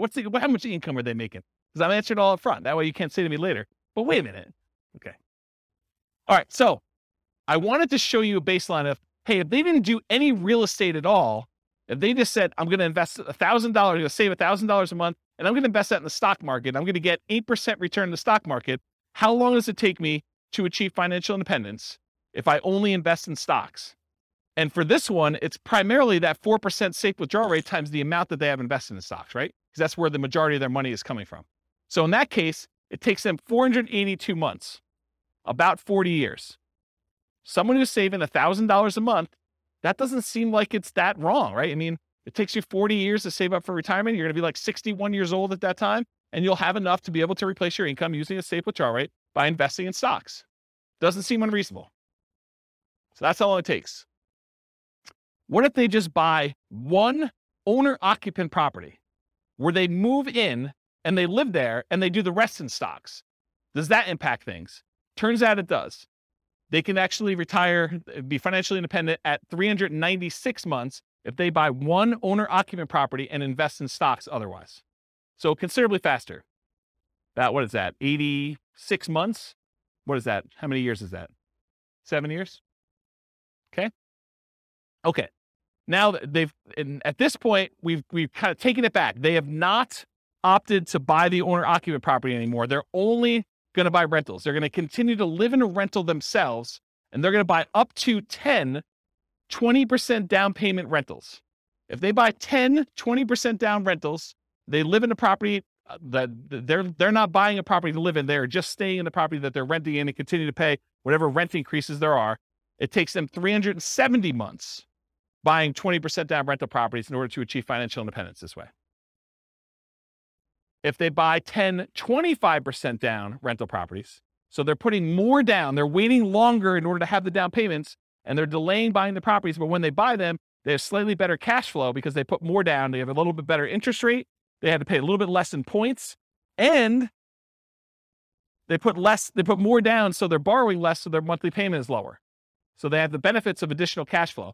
That means that they can actually achieve financial independence in 346 months if they do it that way.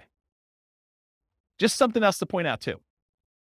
When you do the 20% down loan, and there's 2 points in order to get that loan, isn't that sort of like a 22% down loan? That's closer to that 25% down than you might have thought, right? Because it's not 20% down now, it's 20% plus 2 points. So it's really a 22% down loan in order to get that loan. Where the 25, you have no points. So it's really 22 compared to 25. So it's closer than you'd think. Right? You got a microphone? I guess it'd be on the amount that you're taking out the loan, 25% on purchase price, but that's right. It's a cost for one of them, and the other one you're actually getting even more benefit by putting more down. right. So it might be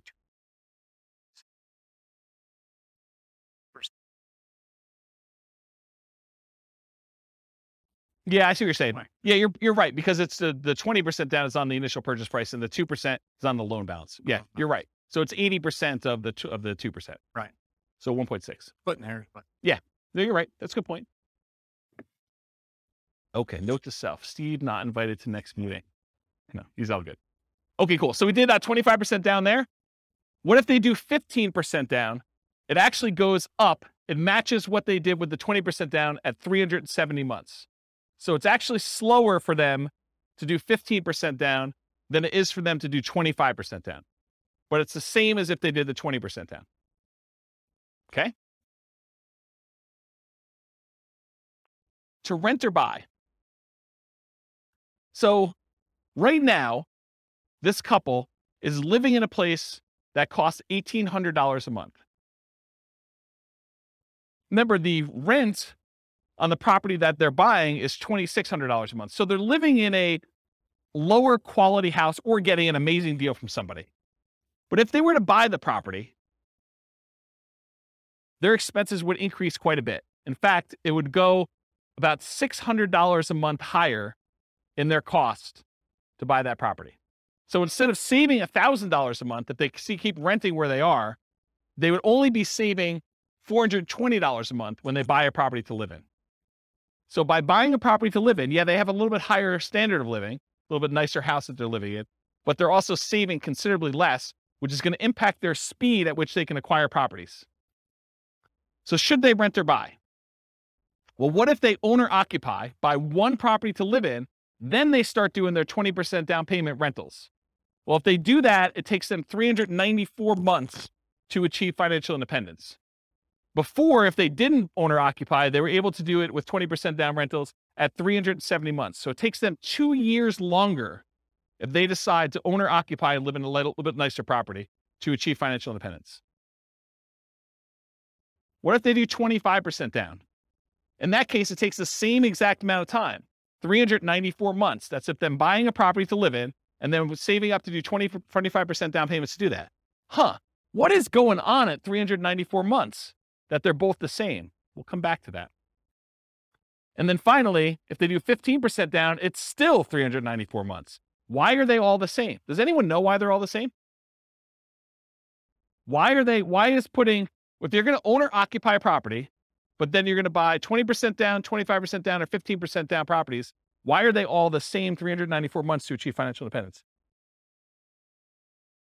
It's not that they all get paid off. It's that their owner-occupant property, they bought it not immediately because they didn't have enough for a down payment, so it took them a little while to save, but their owner-occupant property gets paid off at that point. And when you actually have your owner-occupant property paid off, you no longer need $5,000 a month to maintain that same standard of living. You actually are $5,000 a month, whatever that mortgage payment was, less. So your target to be able to achieve financial independence now drops. You no longer have to be able to afford that mortgage payment. You still need taxes and insurance, but not the principal and interest part. So that happens at month 394, because now they no longer have a principal and interest part of their mortgage payment. So the threshold for them to be qualified for financial independence is now lower. So they achieve it. Does that make sense? Okay. So why are they similar? Paying off your primary residence reduces the amount you need to qualify as financially independent. These are all right around when they pay off their primary mortgage, including the one where they bought one owner-occupant property and they had stocks, because that also lowers the threshold then too. Okay? Any questions on this? Sweet. So changeable short-term rental assumptions. And I talked a little bit about this. Rents are going to be higher, but fees and expenses on rents will be significantly higher as well. Overall, I've assumed that the net after all the additional expenses will be 25% higher. So in this case, instead of $2,600 a month, I'm assuming you're netting $3,150 per month in rent. But I also added some more to maintenance. My thinking was, hey, look, if you've got a property and you've got a lot of turnover and people are living there and actively being in there, you're probably having a little bit more wear on a property than having a tenant living there for a year and having just regular turnover, or a year or more. Okay. So I assume that maintenance went from 10%, which is $260 a month, because it's 10% of the $2,600, bless you, or 20% of the $3,150, which is $630 per month. So now this has increased quite a bit. And so when you have both a 25% increase, but then this is increased by whatever that is, almost $400, it means a very modest increase in cash flow. So here's cash flow at year 10. When you had it with the short-term rentals, you're doing about $220. I'm sorry, you're doing $467 a month with a short-term rental and $220 a month if you were just doing the long-term rental. So you're still doing more cash flow, but it's not quite as significant as you might have thought. And I may be completely underplaying this, where you may say, but James, I'm really doing twice as much in rent, and my maintenance is closer to 20%, or maybe it's 25 or whatever it is, but doing twice as much in rent, my number is going to be much, much better. Yeah, that's why all these assumptions are changeable. Go load it up and change the assumption and rerun it and see what your number is. But based on this, I wanted to show you what the impact of achieving financial independence is, even with just this modest increase. Okay? So now doing the short-term rental with 20% down, they achieve financial independence in month 298. It's significantly shorter than all the other options we've considered so far. So getting that extra rent matters. And then 25% down, it's 285 months, which is even shorter. And putting 15% down, it actually is the same as if you bought 20% down rentals. Okay? So it does increase it. The best one is doing 25% down for short-term rentals. And then what if you owner occupy and then do short-term rentals? Those are all right here. Buy one owner occupant, then short-term rental, 20%, 25 and 15%. So it bumps it back up to 346 months for the 20%, 334 months for the 25% down, and 345 months for the 15% down. So it's sort of what you'd expect. Any questions on that? That's it. I will stick around for questions. I got applause, right? Any questions on any of that? Overwhelming? Micro? See? Yeah, I don't know how many people will care about this question or the answer to it. It was sort of related to PMI. Do lenders care the source of your down payment? For example, if you're actually using HELOCs, not cash, is a lender going to care ahead of time, what the interest rate on your HELOC is? Are they going to try to pre-compute, these monthly payments on your HELOCs? Or are they just going to say, 25% is 25%. I don't care if it's cash or, whatever.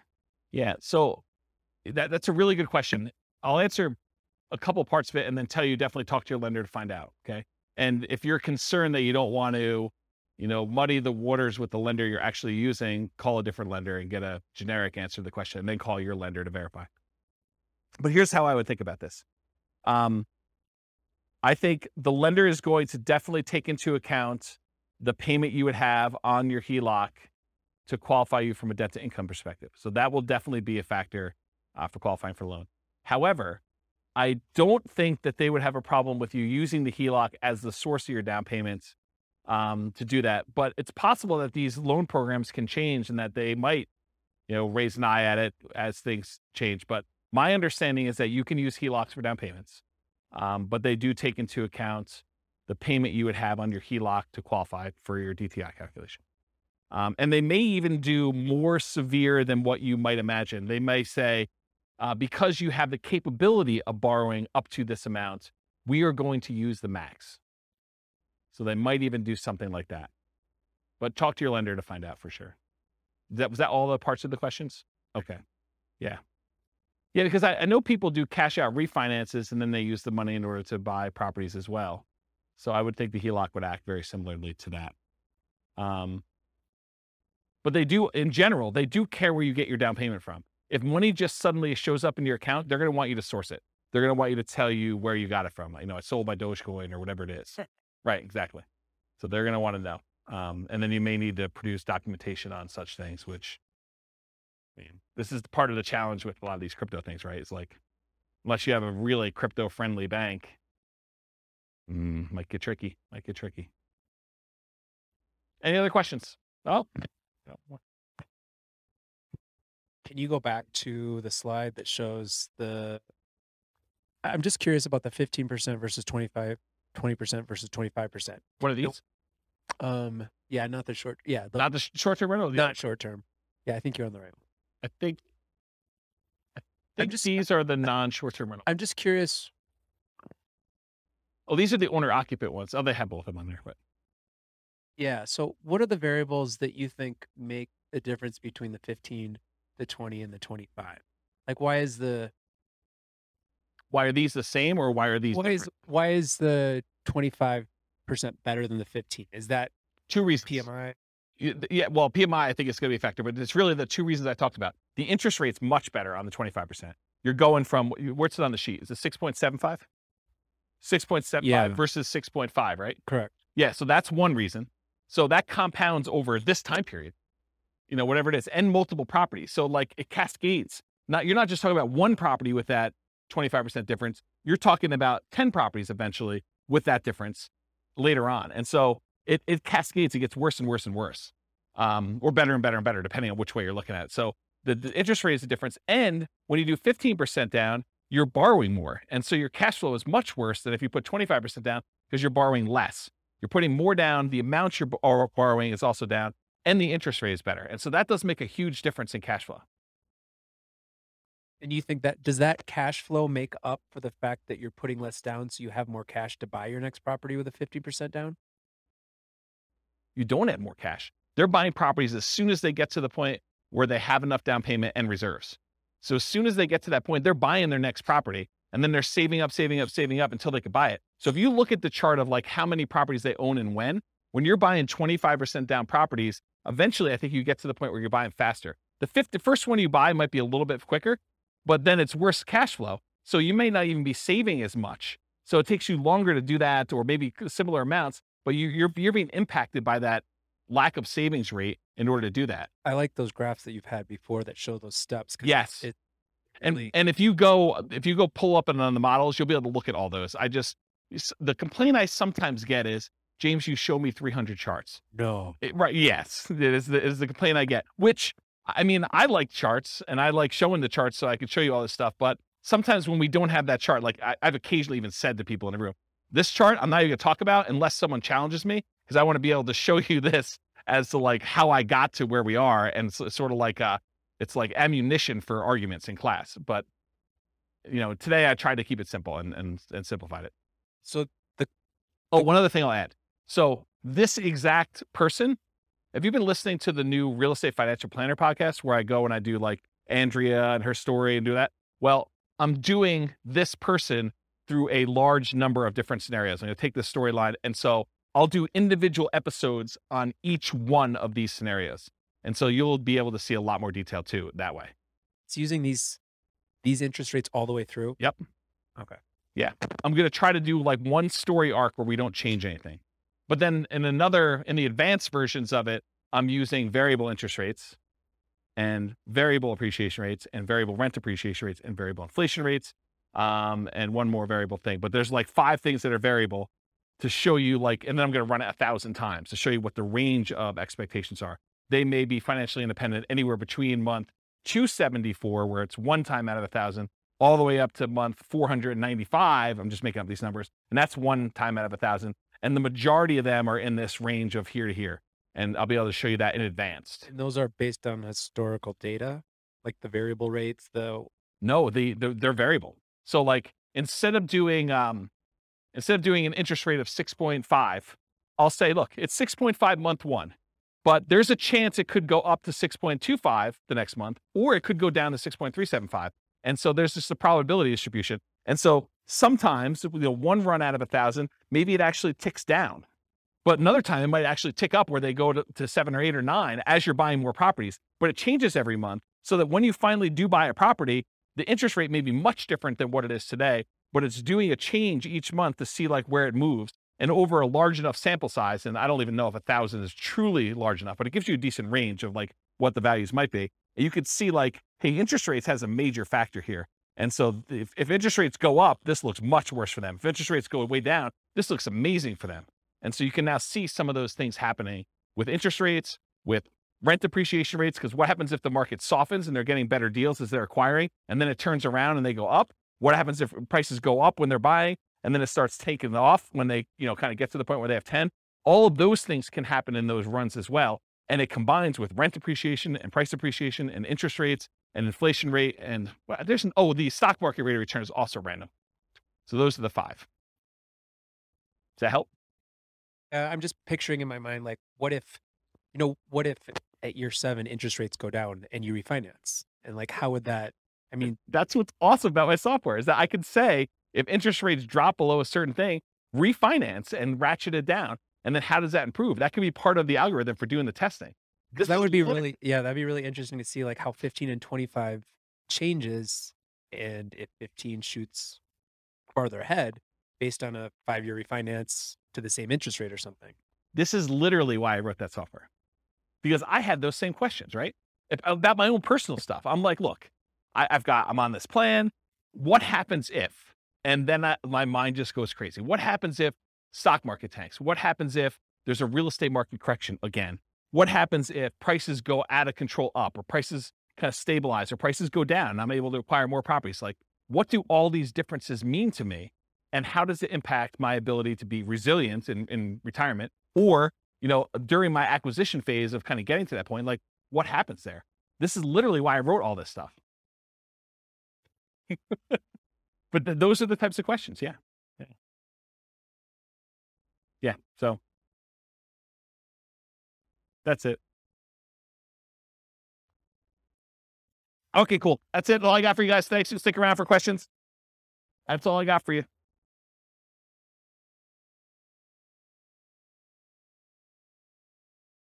With home prices up, mortgage interest rates up, and rents up, but not quite enough to counteract the higher prices and interest rates, cash flow on rental properties in Bakersfield is harder than ever.